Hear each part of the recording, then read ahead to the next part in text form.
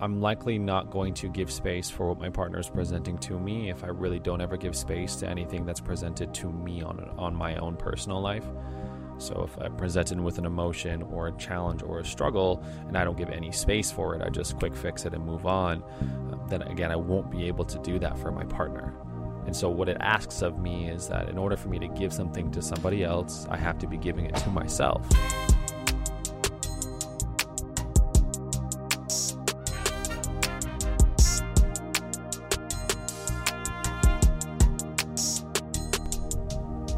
What's going on, everyone? Welcome back to another episode of the Modern Masculinity Podcast. I'm your co-host, CK, aka Coach Kyle.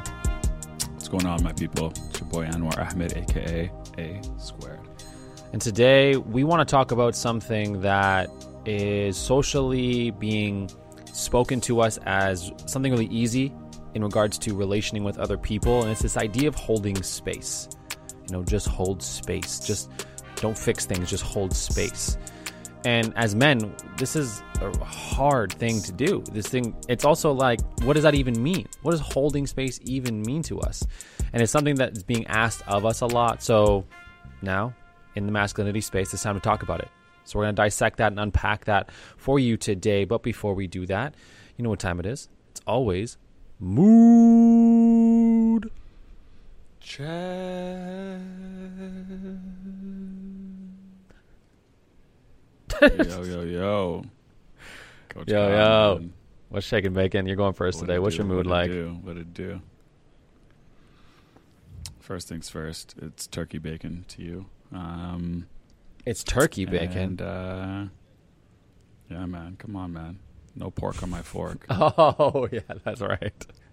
All right, what's shaking turkey bacon? This guy's always throwing what's shaking bacon in my face. I'm good, man. I'm good. I feel like the stereotypical, the good, okay answer today, which is going to be hard to navigate through because that's just, and as I sit in that and I try to think about why am I trying to just like dismiss it and say like, yeah, I'm good, I'm okay, and I think it's just because like,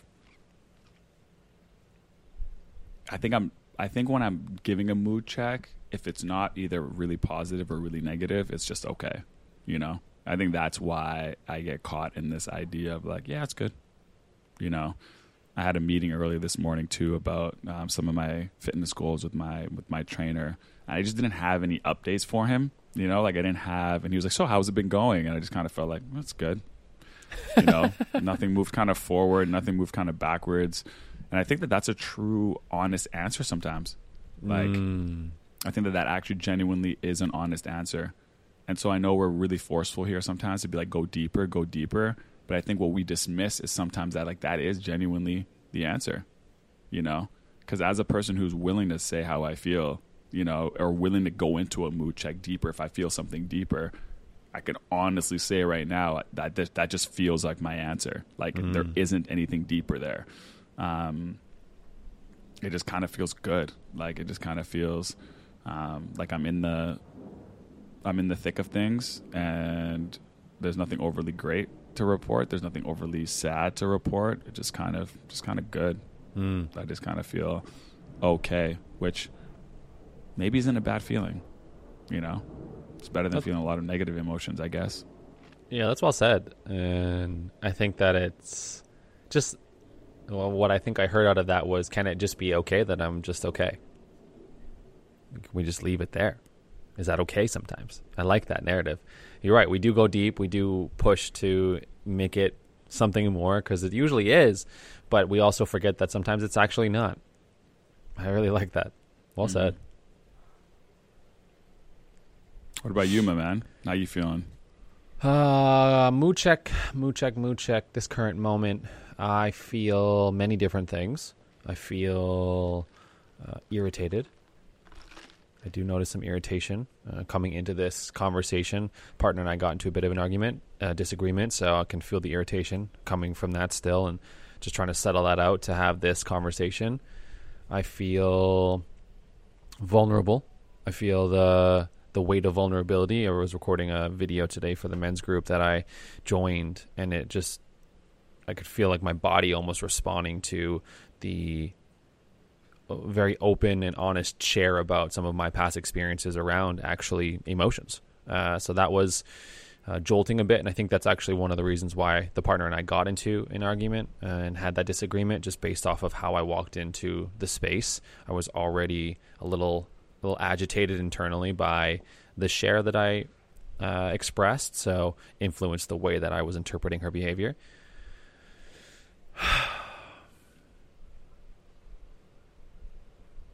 And at the same time, I feel glad to be back in this space and having a conversation. I feel excited to be in this and just kind of have an open, honest conversation around it. I can sense some discomfort as well around it, just having an awareness conversation. I love being a teacher. I love sharing tools and tips and tricks and ways about going about things. I love that. So just to have a conversation around the challenges of something, I can sense some discomfort in my body around basically fearing that other people, the listener, would think that I don't have this figured out. The classic guy mentality. If I just share the challenges of it, then you might interpret that as I don't have it figured out, which isn't necessarily true. It's just something that's coming up. So many different kind of left and rights here, ups and downs in the current experience, and it's all an and both.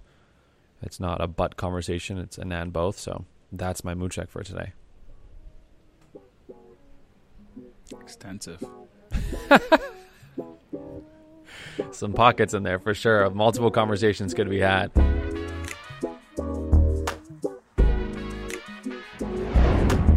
But keep it on track today. Well, like we said, we're having this conversation about holding space. So I remember having this conversation with a client of mine recently, and I offered him this experience, this idea of holding space, and the look of bewilderment on his face. Just like, what does that mean? I've never even heard that phrase before.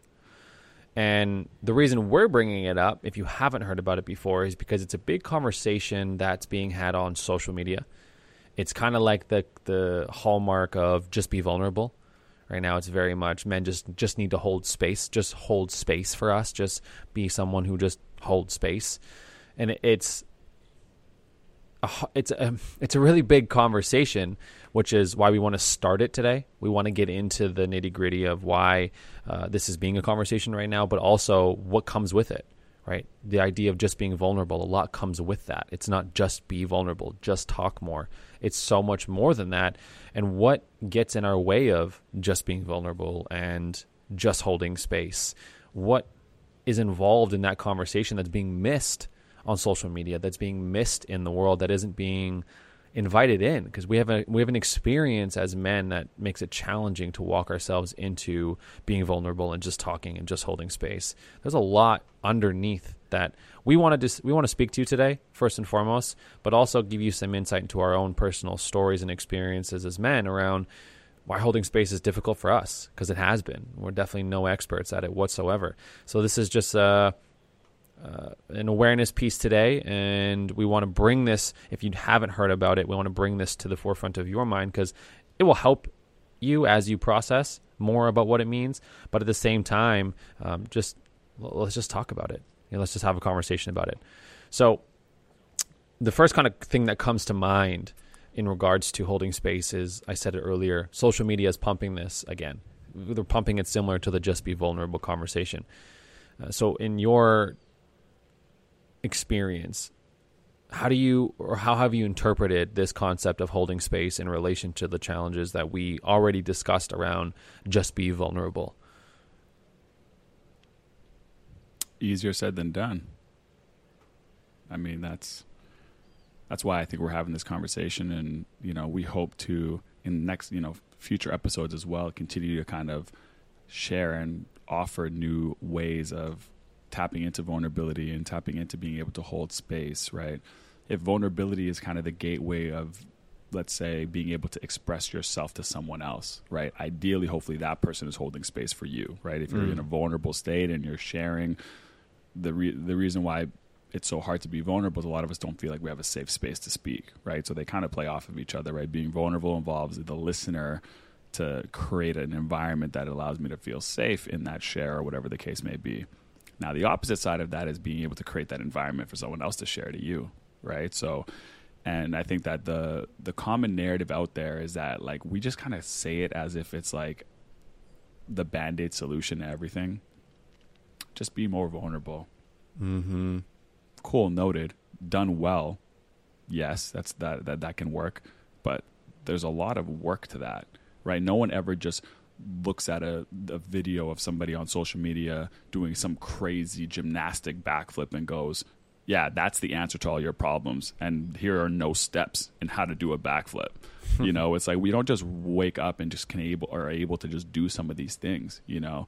And holding space is one of those ones that I've really recently have realized just through trial and error myself, of like, you know, being in difficult conversations and wanting to find success in a conversation and trying to hold space and trying to understand that this person is going through a hard time and their share is a little bit heavy, and being able to like burden that weight and being able to actually do something with it.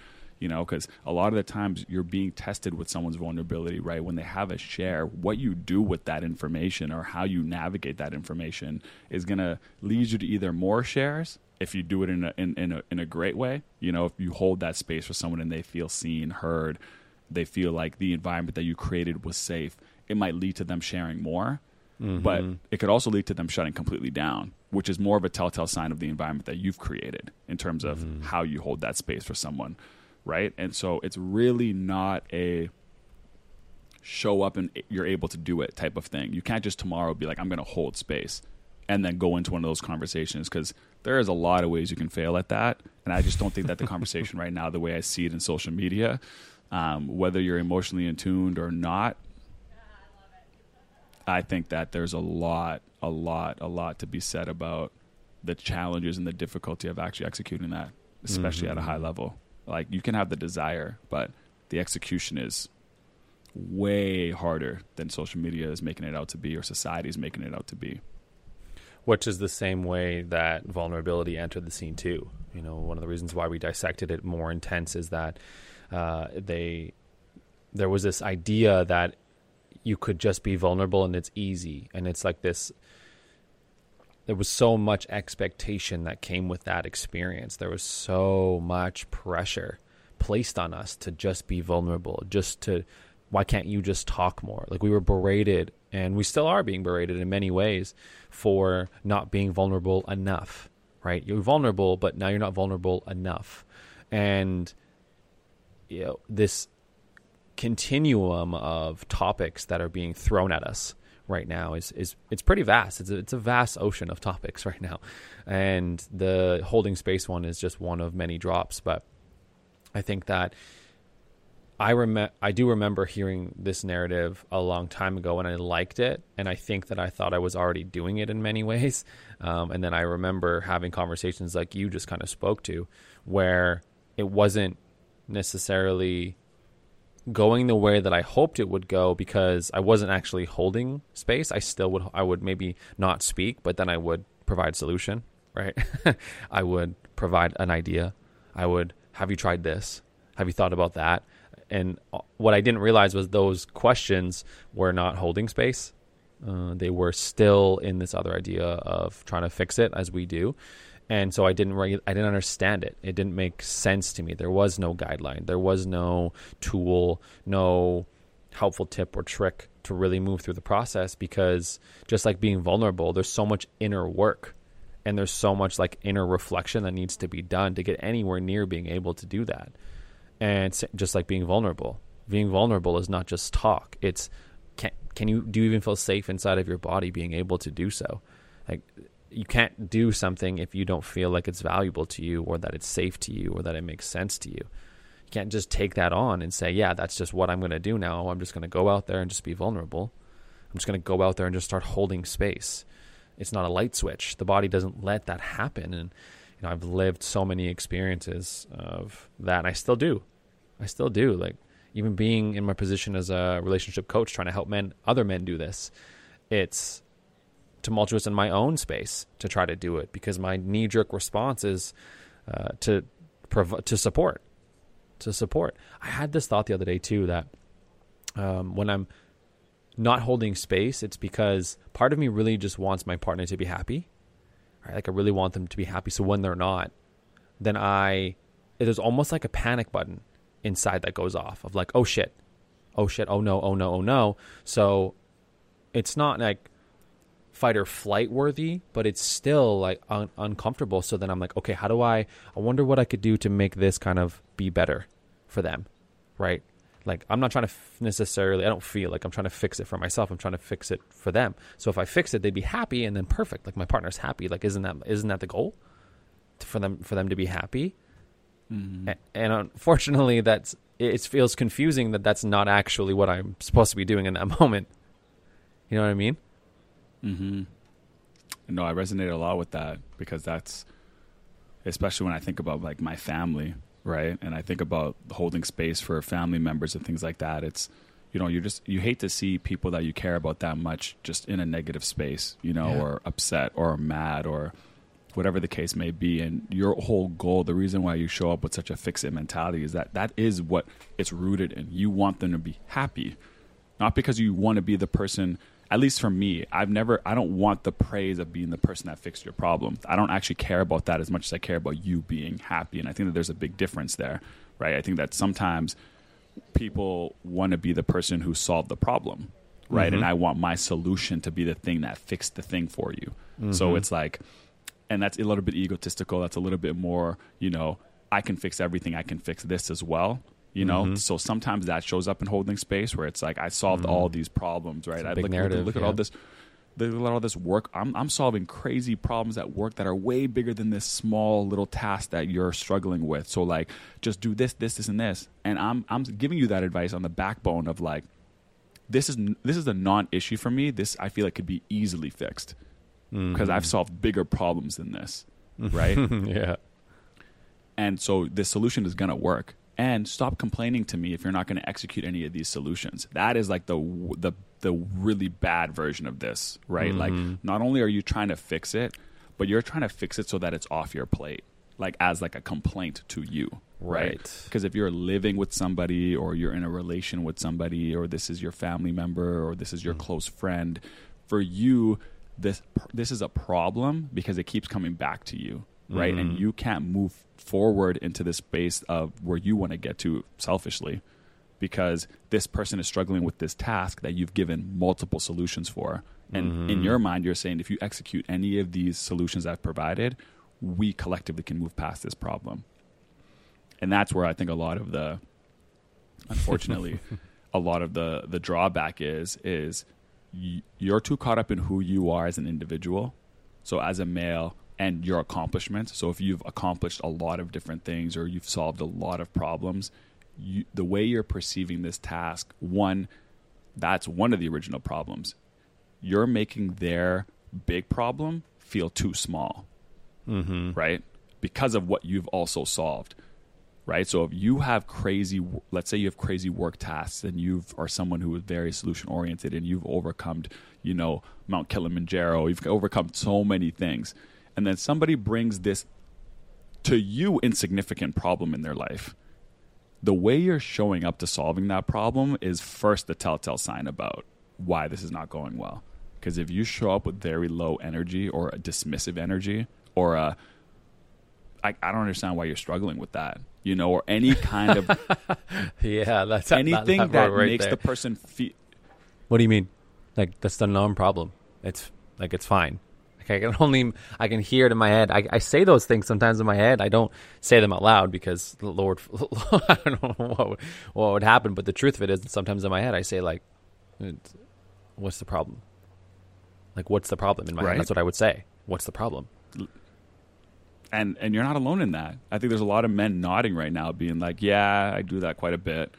Right. But that's like the gateway of like, this is not going to go well. The second you start thinking like that about somebody's problems, it's not going to go well. And I'm no different, fellas. I am the exact same way. If it's a mountain I've already climbed, especially if it's something I've already done, then I'll show up empathetically. I was like, maybe you don't know the advice that I was given or heard or whatever. So let me just share this with you. And then after this, it should be all good.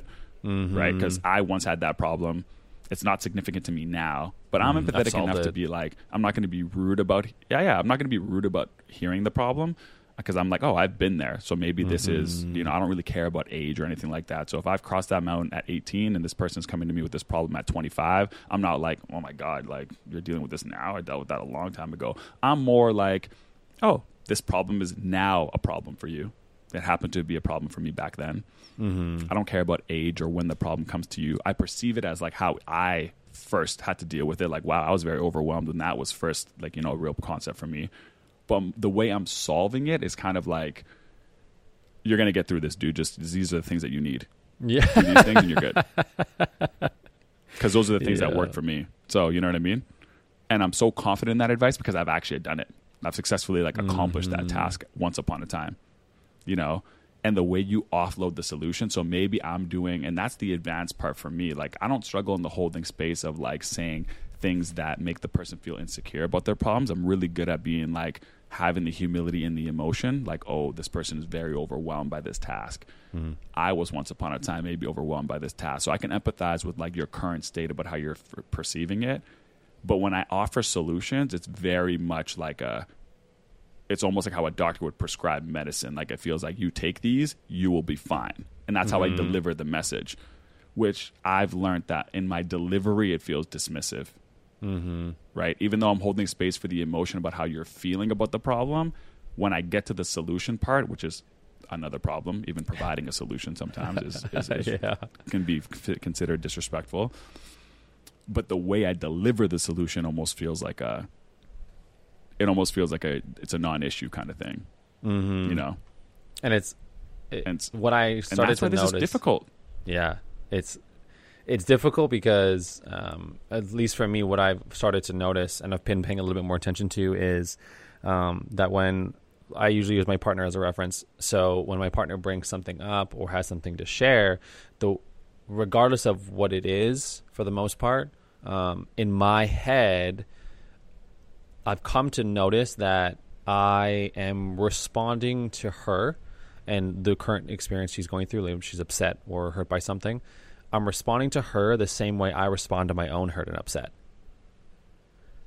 So like how I would speak to myself is how I'm speaking to her, because that's all I know, right? So and maybe I won't necessarily only think it sometimes, because then I go in and fix it. So anything that comes up in my space, like the only thing I know how to do is fix my experience as a man. That's really the only thing I know. Too, by the way, what? That's really powerful. I hope people hear that. A lot of times, how you deal with people is how you deal with yourself. Super potent. Yeah, take that with you. Yeah, because it's the only way I know how to talk. And this is one of the challenges of just hold space or just be vulnerable, is that the only way that I know how to talk is likely going to be the only way I know how to talk to you. So if you're having a problem, then I'm just going to speak to you probably in the same language, the way that I speak to myself internally if I'm going through a similar struggle. So have you tried this? Why don't you just go and do this? Like, it's fine. It's not a problem. Those two, right? Those last two, it's fine. It's not a problem. I say that in my head all the time. Something comes up, something pissed me off. It's fine. It's not a problem. It's fine. Just forget about it. And that's how I would think to speak to her in that moment, because it's just what I do all day. Is it's fine. It's not a problem. And coming back to what I was saying, is this is one of the missing links, and just hold space. Like, just listen. It's like, I hear you. Like, I get logically what you're saying. And in the application form, it doesn't land. It doesn't sink. It's not like oozing into the soil. It's staying on the surface. Like, it's hard to comprehend to not do the only thing I have ever done and what I always do all day long. Right? So you're asking me to just to stop doing all of that and to think completely differently. And fair ask. Let's just be clear. It's a fair ask. And it's actually really freaking hard to do. You're asking me to be a completely different person in many ways, right? Like, you're not asking me to just change like my approach. You're asking me to change how I approach the entire world around me. That's hard shit. I think that you just in a really brilliant way described why it's so difficult. Like why it's actually hard to do this stuff, right? Because if everything we talk about in the men's space is that we struggle to show love to ourselves, our self-care is low, we suppress emotions, we just try to tough it through, push through, we're often just solution oriented and trying to just perceive every task to be like, no, I'm going to get over this. I'm going to get over this. I'm going to get through this. And then you tell that person, hey, hold space for somebody. Obviously, this is not going to go well. It's literally not going to go well because every tool I've used up until this point to manage my own life and manage my own challenges is the complete opposite to what we're trying to tell you to do when holding space for somebody. Literally the opposite. And it's worked. It's worked. Like, it's gotten me far. I haven't had to feel the shit. I've gotten success. Like, the approach has worked. Like, yes, you can obviously bargain that I've dismissed a lot of feelings and I haven't actually been present a lot of the time, and that it maybe wasn't the most beneficial or helpful approach, but at the same time, it did what it was designed to do. It got me farther along. So in my head, when I'm presented with somebody else's, it's like, yeah, okay, just do that and then you'll be farther along. It's no different, right? Mm-hmm. And it's not... None of that is to say, like, I want to be dismissive of somebody else's feelings. It's just not even a thought. That's the hard part. Is it's not a thought that I should or shouldn't do this. I'm just doing it, right? It's an unconscious behavior in so many experiences.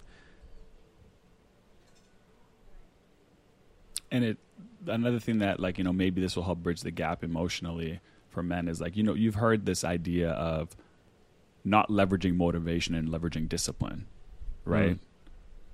In that example, to me, motivation is like the emotion, right? Only acting when you feel something, right? Discipline is like doing something regardless of how you feel, right?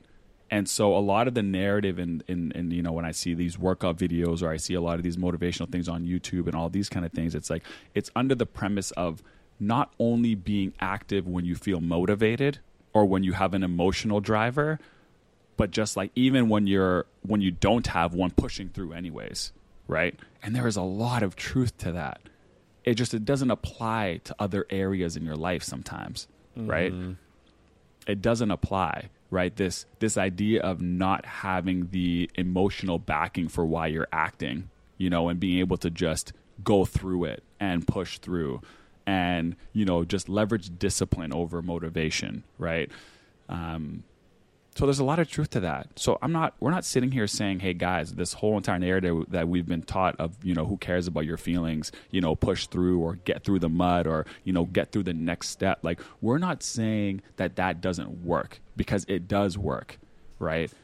What I think the modern masculinity side of things here, like, we use the word modern here, like what is the more advanced version of seeing that is being able to see that emotion and choosing to not tap into it.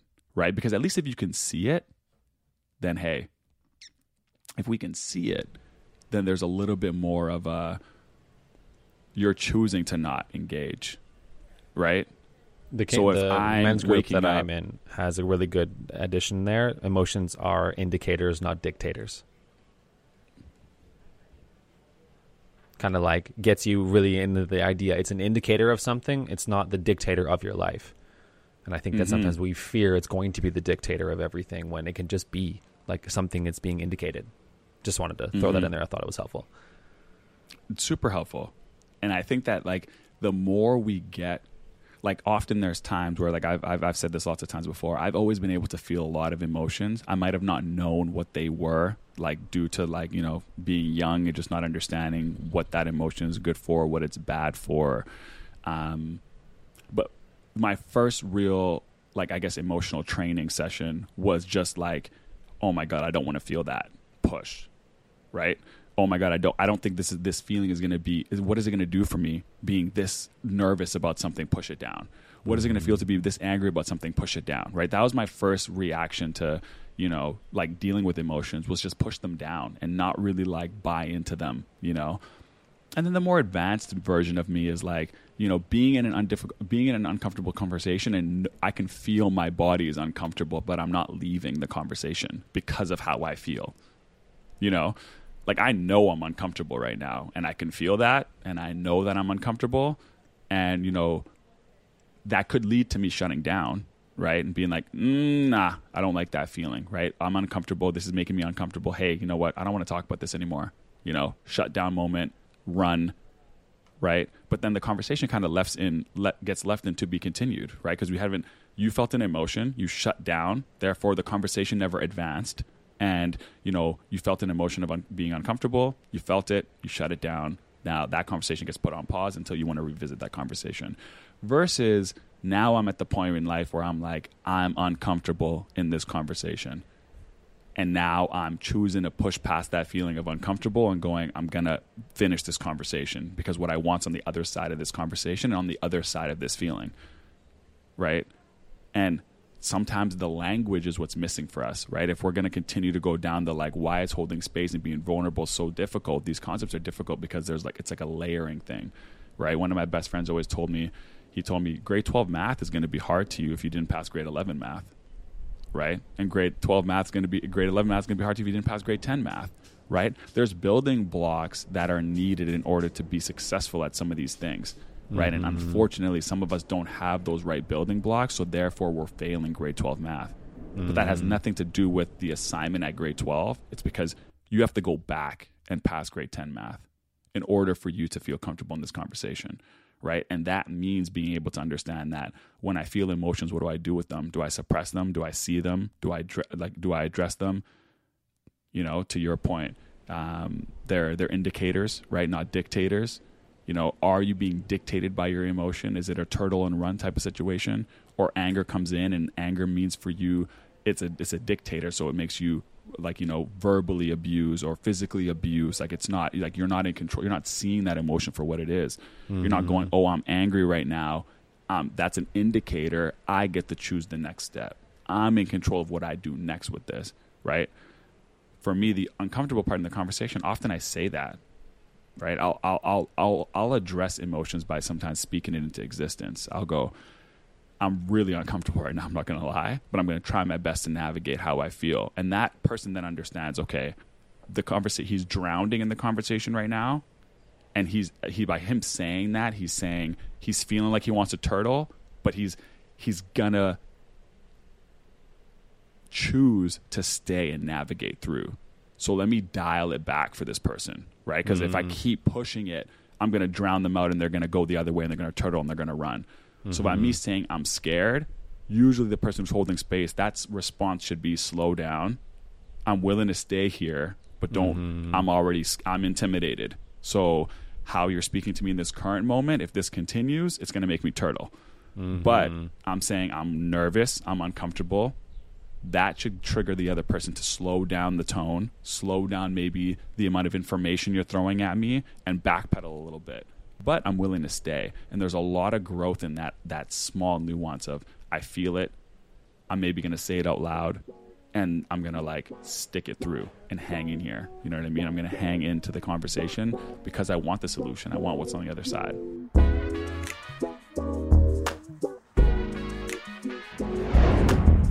A question that came to me because I can hear, well, at least from my perspective, that's an advanced technique. I know for me, when I initially felt there was an experience where I felt angry, and the reluctance I had to tell my partner out loud, hey, I'm noticing I'm angry. There was no safety. I felt in my own body to be able to say something out loud like that. And I've really only said it, honestly, maybe a few times in the entirety of my 30 years here on this planet.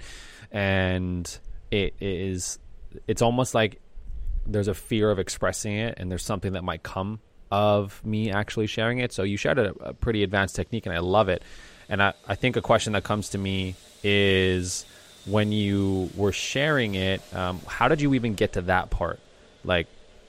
What created that level of safety for you to be able to say it out loud? Is it the specific space you're in, or is it something, maybe the way that they're holding space for you, or what even created the motivation to think that was what I should try and start doing?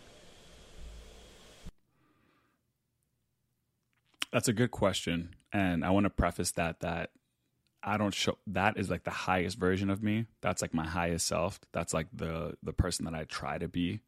But there's some emotions I'm not as comfortable sharing, right? Like you said, you use an anger one. You know, that might be way harder for me to share than I feel like you're judging me right now, or I feel uncomfortable right now, right? These might be an easier emotion to share. Still advanced, but might be easier than I'm angry right now, because you mentioning you're angry might lead to them being judging. Like that might lead to them.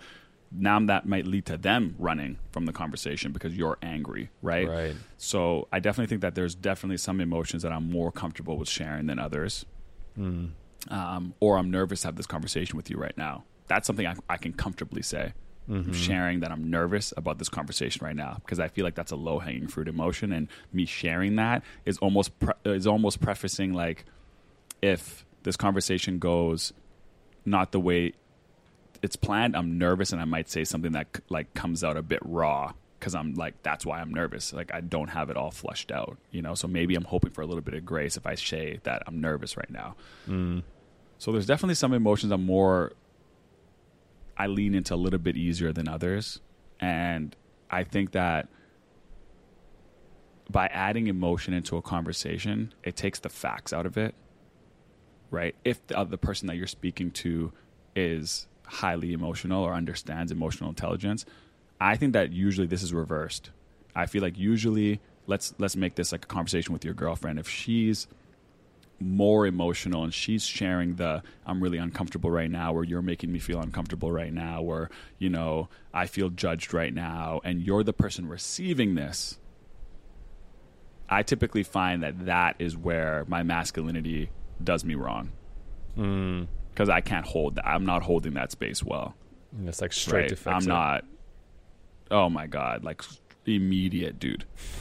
Like, it's just it's so sad sometimes. Reactionary, like, whoa. Just like the panic bells. They're firing off. Right. Or defensive. Yeah. Right. If you hear someone like, you're judging me right now, that is immediately triggering my defense mechanism. And now I'm like, how am I, how do you feel judged right now? Right. Especially when this was a positive conversation. Right. So oftentimes I will get into sometimes a conversation and my solution sounds judgmental. And then now you're getting called what feels like a swear word to me, right? Hey, you're judging me right now. You're being really judgmental, because that's not a characteristic I align with. Like, I'm not a judgmental person, right? So when someone is perceiving the advice that I'm giving them as judgmental, that just triggers, now we're not even talking about this situation anymore. Now now you've sent me on a whole new path. You're testing my character now, right? And all I wanted to do here was help. So how did we get to such a negative space? You had a problem. I held the space. I'm usually really good at holding the emotional space. Like, if someone is really sad about something, I'm like, you know, I can understand like how you got there. I'm typically very, you know, empathetic with like really negative feeling emotions, because I've been in such negative places in my own mind. So I can empathize with like not being where you want to be, or something being traumatic, or all of those things. But then the other side of me is like a super fixer, like a super solution oriented. Like, so once I get past the emotional side of the conversation, like let's put it this way. I'm okay with someone crying in front of me and being like, maybe not the best at it, but I'm comfortable enough that I won't run from that conversation. If someone's crying in front of me, I know some people wanted to just turn and run. Right. Even though I'm wildly uncomfortable if someone cries in front of me, I don't want to run. I do want to help. Right. And I can usually get through some of the emotional side of things, and then I'm like super trying to fix it, you know? And I think that's why people think I'm like, I would call myself a half and half good at holding space. I'm really good at creating the environment and making someone open up to me. But then the back half of it, I like fail. Like, I take the bait every single time. You saying something about me giving you feedback, or, you know, me providing unsolicited advice, or whatever the case may be. So for me, it's the idea that when I get into these solution-oriented things, the perception of how I'm solving these problems can create a fight. Literally can create a fight, because then if you say anything like, I feel like you're judging me right now, or you're making me feel uncomfortable, or if any of these things come come up in the holding space environment, I'm immediately defensive. I'm immediately like, how? Like, what do you mean? Mm-hmm. Or that wasn't what I was trying to do. And then now we're having a negative conversation, you know, just in general. And I can argue, I can feel like a lot of guys can resonate with that, with how did me comforting you lead to a fight? And we're not connecting the wires. Like, you're storming off. Say, let's picture a dude slamming the door, leaving the house, and he's like, all I'm trying to do is help this girl. I'm giving her advice. And somehow this is leading to a fight. I don't understand what's going on here. It's like that frustration, fellas. I resonate with that frustration. It's super freaking annoying to be trying to be helping somebody, and then somehow it's leading to like endless fights. Mm-hmm. And it's because of the difficulty of holding space. It's literally, this shit ain't easy, man. This shit ain't easy. And it's triggering sometimes in a lot of ways. It's because like a lot of times when something is being brought up to us, there's actually not a solution that is being wanted. Like they don't want it fixed. They don't want it solution. They don't want it to be made anything more than just a conversation. And where in our lives are things just conversations as men, right? Like, even when you just talk to guys, when you're around the guys and you're having a conversation and someone says something about their work challenge, you're like, oh, have you tried that? Like, we do it everywhere we go. And the narrative of we don't bring things up unless if they do need to be fixed really comes into play now. Right, that really starts to show up. So when we're kids, young little boys, when we bring something up, it's a problem, right? We're not allowed to feel it. So it's like, don't cry, you know, don't be a pussy. You're fine. It's fine. It's really not a problem. Here's a solution, right? Like we as young boys, I don't feel like I have a memory of just someone holding space for my emotion or my experience. No, they were also trying to fix it. Because, well, it's just what I know it to be true. So, again, we're just modeling and modeling and modeling, and then a conversation comes our way. To give you an example, I think I might have shared this one, but my partner brought to me months ago. She said, hey, you know, I know we're about to have a busy weekend, so I want to make sure that we stay connected and that we focus on connection. And in my head, I heard, we're not connected. Why are we not connected? We need to figure out how we can get connected. Let's make a plan. And so that's the road I took. I said, let's make a plan. Let's get connected. What do we need to do? Wait, I don't understand though. Hold on, let me back up. Are we not connected right now? Like, is there something wrong? Is there a problem here? Oh, no, there's no problem. I just, want to make sure we focus on connection. Yeah, okay, I hear you, but it feels like you're implying that we're not connected in this moment, like that something is missing. And I feel fine. Why do you not feel fine? No, I do feel fine. I'm just saying for this weekend. And I'm like, but I don't understand. It's not the week. There's no problem. And so you just want to talk about it. Yeah. Mm-hmm. I just wanted to share that. Those are my thoughts. That's all. You just wanted to share your thoughts. What? So then I have to move through waves of discomfort and also waves of frustration. Like, this doesn't make any sense to me. And to finally get to the other side of like, okay, so that's it.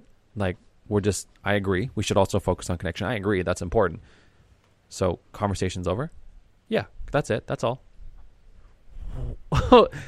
And it's that notion, like, that in so many ways, the conversations are being brought up just simply to share a thought, to share an experience, just to inform you of something. That's it. And to hold that feels like 100-pound dumbbell. Like, it's toppling me over. It's hard to carry in that moment.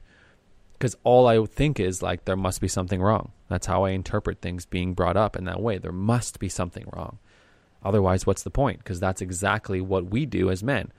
We wait till the last second until it's such a problem that the only option left is to go to someone and say, I am drowning. That's obviously a problem that does need to be fixed in that moment, right? And so that's the route. That's the journey.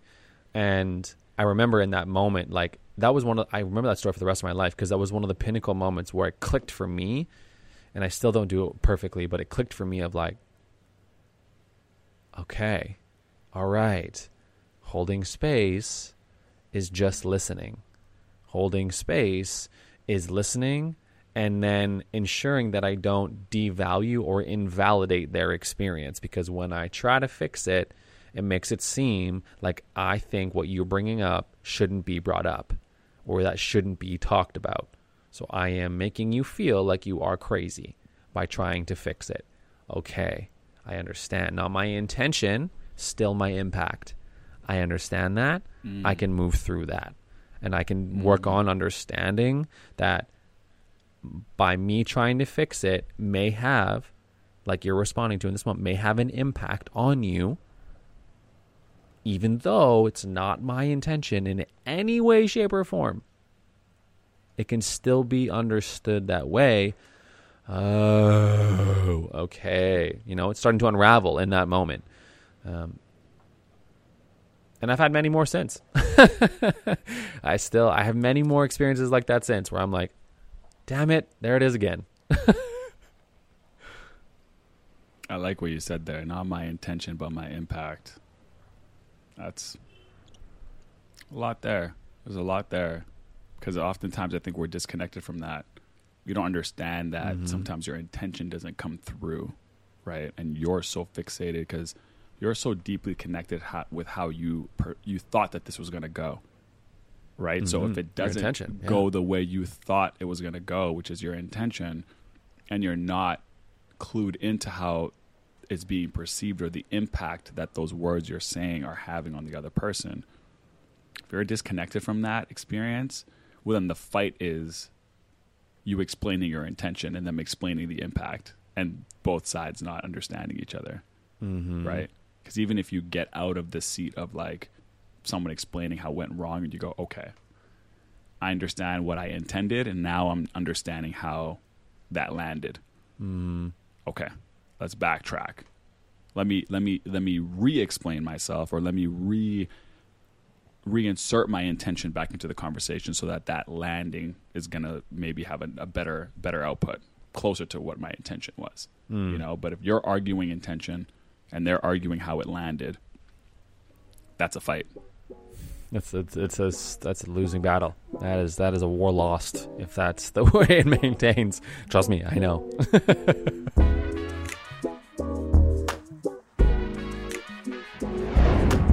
Something came out to me when you were having that conversation with, I think even sometimes, like for me, I actually can't help it, guys. I'm not going to lie to you. I am a solution-oriented dude. That's just the nature of my business. That's how I'm wired. So we're really asking a lot to be like, hey, all those ideas that are coming into your mind right now, don't say any of them. Withhold all. You got to hold all of those, right? And you got to continuously just kind of hold that space to kind of flesh out the idea. Something I've been trying to work on and navigate to and recognize in the solution. The speed in which you solve somebody's problems is also disrespectful, right? If someone explains a problem that they've had for a long time, it's crippling to them, and they finally find the vulnerability or the honesty to share with you, and you try to solve it in 5 seconds, that just is like, it's super dismissive. Like, that's the ultimate worst, and I've done it. I've absolutely done it. And it's the speed in which you solve that literally could cause a fight. And this is, I'm just fellas, I'm being raw with you guys right now. I had to learn this. I just have to learn this the hard way. Like, when did you think that, I'm like, to me, the speed in solving the problem is like, we're closer to the solution, right? Like, oh my God, I have the answer to that. Hand up, answer, right? But that just literally dismisses the whole entire process of how long it took for this person to share that piece of information. It dismisses the fact that like you must be dumb for struggling with all this for that long, and I can solve that in 2 seconds, right? Like you have to think about this is where the intent and impact. I'm going to give you guys literally a black and white example of this. Your intention is to help this person be happier, get through the mud, solve this problem. but the speed in which you answered or provided that feedback literally feels like, do you think I'm a freaking idiot? Like, you think I've been struggling all this time with this problem and you're just going to like Elon Musk it? Just solution right off the hop, first rip? Come on, man. Like, you know, it just feels, and you just think about it. Just think about that. You think about you struggling with something for so long and then someone providing you a solution in like 30 seconds or less. How the hell would you feel? You feel like a dumbass for even struggling with that for so long, right? So for me, I'm conscious that like I need to ask a question next. Somebody opens up to me, I don't know enough information about this problem yet. So instead of going solution, it's like question. Let's get deeper, right? What is the best question I feel like I have on my heart after somebody gives me a big share, right? Because the question implies that I'm not perceiving your problem as an easy solution. I know it's deeper. I know it's bigger for you. So let me flush it out of you, right? Question versus solution, right? Because in order for me to even give a good solution, if I am going to give a solution, is I need to ask you more questions about this. There's no way your first attempt at explaining this to me that I'm going to solve that problem. That would be like an idiot thing to think, right? But if I ask you 3 more questions, now I'm in a position where maybe I do better understand the situation and I might have a solution, but I might still hold it because I know the perception of just giving you a solution, right? But what that is doing is it's showing that I want to know more, that I'm curious, that I care about your problem, right? Questions often make people feel like you're curious and you want to know more, right? It's the same thing if you go on a date. The more questions you ask, the more the person's going to feel like, oh, this person cares about me. Like they want to know more about me. They want to know my family. They want to know this, right? Where usually talking implies, I don't care about you. Listen to me, right? So I often like to flip that switch of like, the more questions you ask, the more empathetic you're going to come across. Just generally, right? Especially if you're the one holding space, it should be like giving them the microphone as much and as often as possible, right? This is not about you. This is about them. And another thing that I sometimes do is even if I do have a really fast solution to their problem, I might hold off until like the next day or 2 days later and call them or shoot them a text being like, hey, I've been thinking about our conversation. And I don't know if you've done these things or if you've explored these options, but I just wanted to share some things that came up for me in thinking about our conversation after the fact. Here. Right? And what that does is it allows them to feel like you took time with their problem. You didn't have a fix it now solution. And you've been thinking about the conversation after the conversation, right?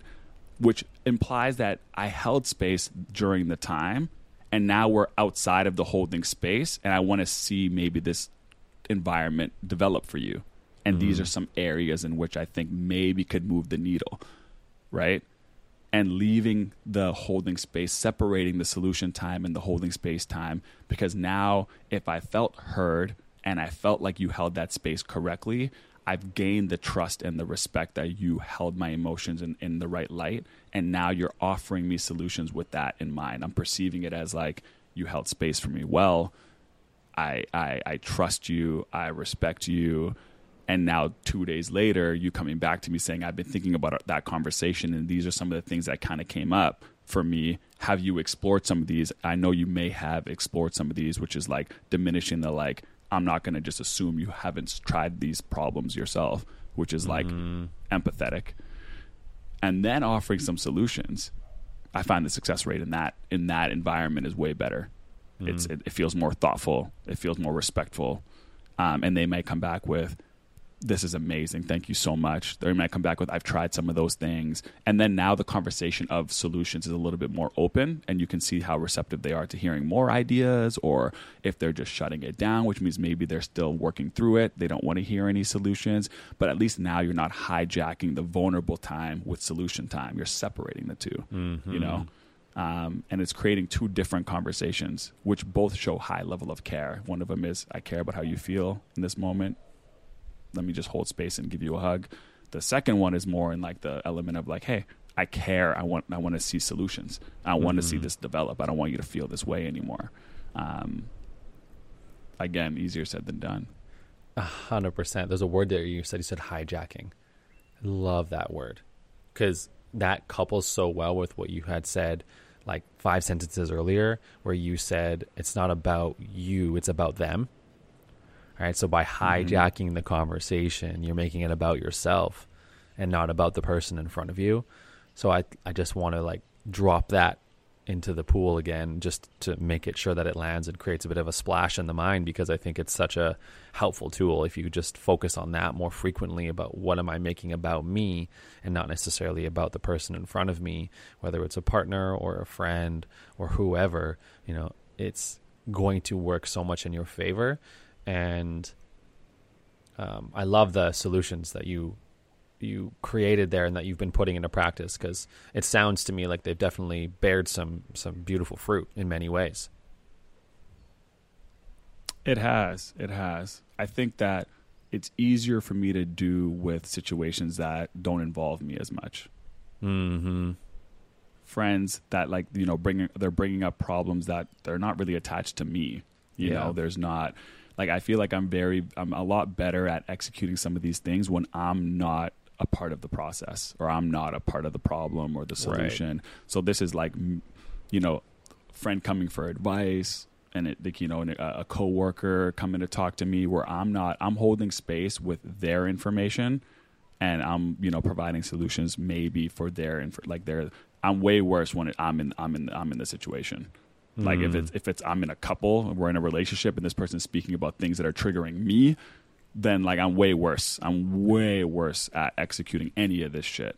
Well so said. It's interesting, because if I can't hold space for the people I hold the closest, right, who might have something to say about me or how I'm perceived or how I'm landing, then am I really good at holding space? Because I think that is like that's the harder part, right? Holding space for a stranger is like, there's no emotional attachment. You could argue that that's pretty easy.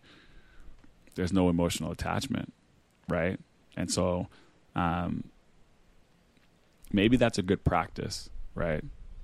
Work on holding space with people that are in situations that you're not really that emotional connected to, right? Because then all you're really doing is holding space for someone else's emotions, and then you're being a mediator with this experience, right? Like, you're not really that involved. You're just doing a good job of create the space, be a great soundboard, and then, you know, from the feedback of that experience, someone be like, hey man, I appreciate you like having that conversation with me. Like, I felt like this, that, and that. You're like, good.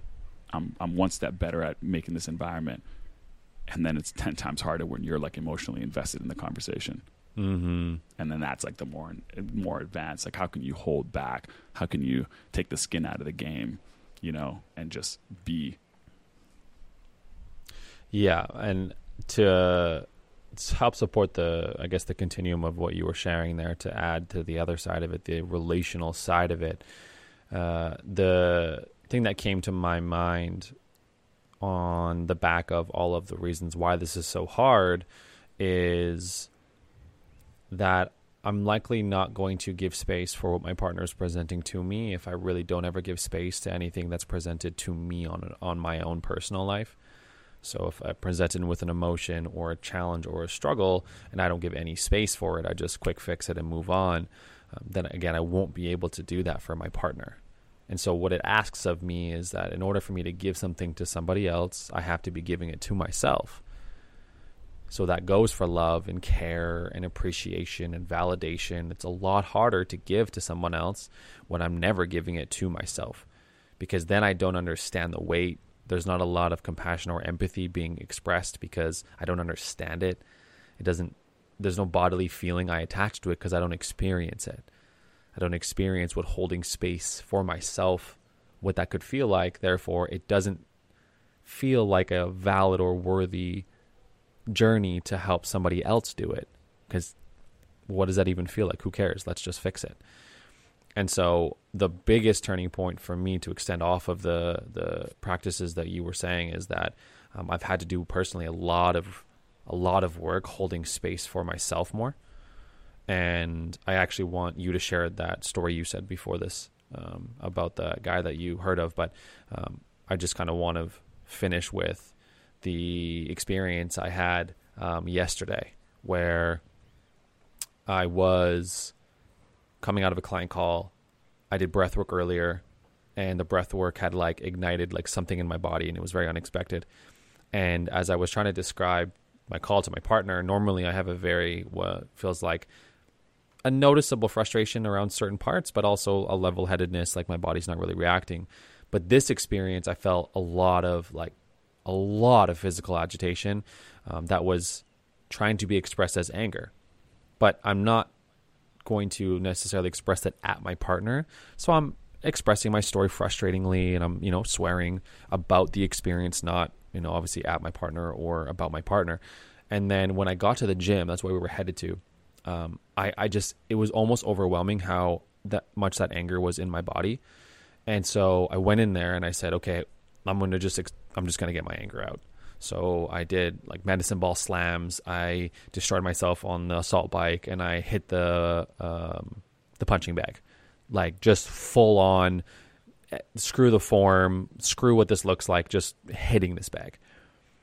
And while not everyone agrees with that approach, what it did for me was it gave me the awareness that this is what holding space for my emotion looks like, is just to allow myself to be there and just to do that, to hold space for it. And if it needs to be expressed in that way, it can. And then what that's helping me do is when my partner comes to me and she's very angry and she's pissed and she has this big experience, I can actually sit more calmly in the face of it. I don't get pissed. I don't get big. I don't try to get rid of it or make it smaller or suppress it or fix it. I can just, in many ways, I actually say, yeah, hell yeah, tell me more. And then she gives me more, and she lets it be expressed the same way that I did when I was doing those physical workouts. She's sharing that out loud. So I now feel safer in my own body because I know the experience, and I also know the importance. I know the validity it holds in my body, so then I can hold space for her emotion and not feel like I have to fix it, because I understand that by her expressing it, that is the solution. The solution is her expressing it, and then that's enough. So just wanted to almost tie a loop on the relational side of it. I really appreciate that experience that I went through, and maybe that might help provide some solace for some people out there listening, saying, I don't understand how to hold space for myself. And I also don't know how to hold space for other people. It's obviously going to be an internal journey. So that's really what kind of comes to fruition for me out of this idea of holding space. But to make it more real and raw, like I did not understand that whatsoever until the last year or two. I did not hold space. I definitely always fixed. I made a problem out of everything that was brought up. I reacted in ways I didn't want to, and I didn't provide safety. 1.0, she can attest to this, 1.0 of our relationship was a disaster. It was an absolute disaster because I didn't understand it. I was just doing what I always do. So I get the struggle. And so this is still just more of the next steps, the advanced part of it. But it's always going to come down, I think, to the understanding of, am I making this about me, or am I in service of someone in front of me? And then it can be a different conversation that just involves a little bit more validation, right? Because that's what's missing out of most of the times we hold space, is that we're not validating their experience. Like by fixing it, it's like, I don't believe you. Like, do something about it. I don't hear you. Do something about it. I don't see you. Do something about it. But again, because we don't validate our own. So how am I supposed to validate yours if I don't validate my own? And I'm going on a rant here. When did someone validate me? Look back in my past. Who has said, yeah, I hear you. It's okay that you're pissed. Who said that to me? No one. They're like, you're pissed? Shit, well, let's get rid of that. Let's do something about that. Not just, I hear you. It's okay that you're angry. No one says that to me. So why would I say it to anybody else? Right? And it's not an excuse. It's just like, this is, again, the point of this conversation is that it's not just so simple. It's not a flick of a switch. Mm-hmm. Instead, let's take them to anger management classes versus hey, I see you, kid. I know why you're mad. That's valid that you're angry. You know, if it's a completely different conversation, right? Being seen for your anger and it being almost demonized, it being like, oh, that's a problem, buddy. Let's manage that. I wonder if that just compounds the problem itself. You know, make it even more. Personal experience just clicked for me. It does. I think it does. I think you made a good point there, and I want to kind of, if the audience didn't get that, I will go on clarity. I'm gonna read that back to you just so that I hear what you're saying. Mm-hmm. You started that long-winded rant with the idea that in order for us to hold space successfully, we got to be able to hold it for ourselves, right? We got to be able to do it on our own. We have to be able to understand what the experience is in order to do it successfully outside of ourselves. Or at least or at least be learning. You brought it to an example where you felt like you had a lot of frustration and anger that you wanted to get out, and you didn't get it out in the call. You did it like, you managed the call correctly. You still had a lot of it in you. It still was like festering in you. You went to the gym, and the gym allowed you to kind of get out that emotion, get out that experience. From feeling the release of that, feeling how like, in that example, the gym allowed you to get that emotion out, right? It allowed you to express, it allowed you to like deal with that feeling. And then later on, if your partner is, let's say, in that same space, because you understand the experience of being able to have a feeling, get it out, understand, when I was able to express it in a way that like you described it as poor form and just get it out, just let it happen how it happens. And then you feel the relief of all of that. You go, wow, I feel significantly better now that I've done that.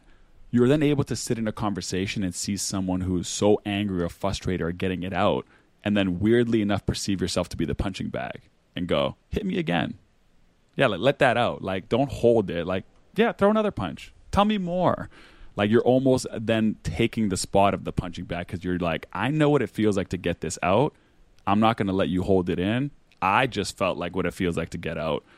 And I know what that feels like to release. So then your ability to see someone who's angry and frustrated and want to get it out, when you're in that conversation, you don't add to it. You're kind of like, okay, get it out. Get it out on me. Because I know what it feels like. I've held that space for myself. I know what it feels like to get anger out. You clearly look angry. Let me hold that space for you.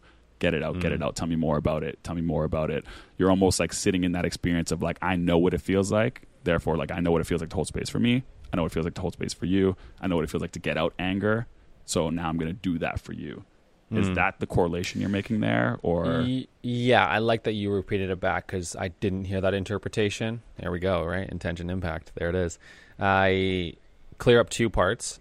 Everything was bang on, except when I got to the gym, normally the experience would be that I shouldn't be angry. Why am I angry? This is not something I should be feeling. Anger is a bad feeling. So what am I going to do to get rid of it? Like, I want to stop feeling this way, right? And that doesn't always equate when I go to the gym in the past to really just intentionally expressing it by like taking the medicine ball and like doing like ball slams, right? It wouldn't necessarily equate to that. It would just be, I need to move my body to move this energy. So it wasn't an intentional practice. This one was. So I literally said, as I slam this ball, I'm releasing my anger. But in order for me to get to that point, I had to be okay with myself and with anger to be able to give it space in the first place. So what I mean is in that workout itself, I was alone. There wasn't people around. I gave myself permission to feel the anger. I held space for my own anger, right? I contained it. I know once I'm done this workout, right, I'm putting up a psychological boundary. I'm done with the anger. But for this period of time, I'm giving myself permission to feel the anger. I'm going to let it out. So I did. That's the holding space part. And then in other circumstances, the second clear up I want to make is that I don't agree that I would ever be my partner's punching bag, because that would imply that things are coming at me. That would imply like I'm getting punched. But my partner can express anger about something without it attacking me. So I think what I want to distinct there is that I don't believe anyone should ever be somebody's punching bag. But what I do believe is there's a difference between being someone's punching bag and letting someone be angry about something. right? So if you come into this conversation and you're like talking about something that happened earlier in the day that pissed you right off, that's the moments where I'm like, yeah, tell me more. Fuck yeah, tell me, give me more. Share that, get that out. They were probably fucking stupid, weren't they? Hell yeah. That's what I mean by I'm going to ramp you up and amplify it so you feel it fully. But if you come in and say, yo, why are you being such a piece of shit? I'm not going to take that. That's not warranted. Right? So just that small distinction, which I think is really what you meant. But I can hear the nuance of being someone's punching bag is not the case. But you are essentially metaphorically allowing someone to get the anger out by almost exemplifying that idea of hitting the bag and letting that out in a safe way. You're that safe way by saying, yeah, get angry, let that shit out, be frustrated, move through that. I'll hold that for you. I'll hold the space for you to do so safely. And then that way you feel that same kind of at the end of it. Like you feel, like, okay, I moved through that. Because it goes back to the emotion is energy in motion, right? So that's why holding space is so important for it, for ourselves. Yeah, those are the two things that I wanted to tie up. Mm-hmm. Yeah, I think maybe for other people and yourself, a punching bag has a negative connotation. Like being somebody's punching bag, it sounds, at least like it sounds negative. And for me, it's more of a let's change the punching bag to a trainer who's telling you to throw the combinations, right? Right. I'm trying to help you get better, but you're still punching me. You know what I mean? I'm telling you right hook, left hook, right. Tell me more. Boom, boom, boom, boom, boom. Okay, tell me more. Boom, boom, boom, boom, boom. Like I'm training you to get it out. I'm letting you get it off, and I'm helping you in that experience. Like that's how I'm perceiving the punching bag, is like by me asking you, tell me more. That sounds like throw another punch. You're angry, throw another one. Throw more to the point where you're depleted, right? It's like I'm not suppressing you in like if you show up and you say the first thing that's angry, like I love the concept of tell me more. That just that to me just sounds like inviting, and like that sounds like someone who's very like emotionally woke, right? Tell me more. Someone's angry and you're saying tell me more, that just feels super inviting to just like get it out of your system, you know what I mean? Versus, hey, you look really angry right now, like calm down. That seems like the opposite of what we're looking for, right? Or hey, the classic, calm why down. are you so angry? Literally, right? Versus tell me more is like, you know, throw another right hook. Yeah. Like, whoa, that was a strong punch. Do it again. Right? Because what that implies is that these punches are going to get weaker and weaker, right? Like if you throw a hard punch, then you follow it up with another. There's only so much energy you can give, right? Till you're like, I need a break. And then when that person, and in that experience, they're probably going to calm down, right? By telling them, tell me more, they're going to get to a boiling point of getting it so far out that they're going to be like, like, okay. And you're actually going to calm them down, like naturally, right? Because if you've ever thrown punches, there's only so many you can throw until you're like, okay, I need a break. I'm tired, right? Like you're not going to really win that battle. It's almost a better way of saying calm down is tell me more. And there's something to be said about being witnessed in your emotion, right? Like someone witnessing you do so and just holding that space. Like the humanness of that is wild. And that's, I think, what's missing in the holding space dynamic. But I don't want to get too far in solutions because we're going to continue the conversation in another episode. But when I was doing that experience, part of my accountability for this men's group is to, it's not necessarily accountability, but I felt called to share my expression of anger with the other men in the group. So what I did a few hits. I really got it out, and then I said, okay, like I'll, record myself doing it for a little bit. And the moment I recorded it, like something different changed in the way I felt, in the sense of not like express it less. It was like, holy shit, someone's watching me. This feels way different.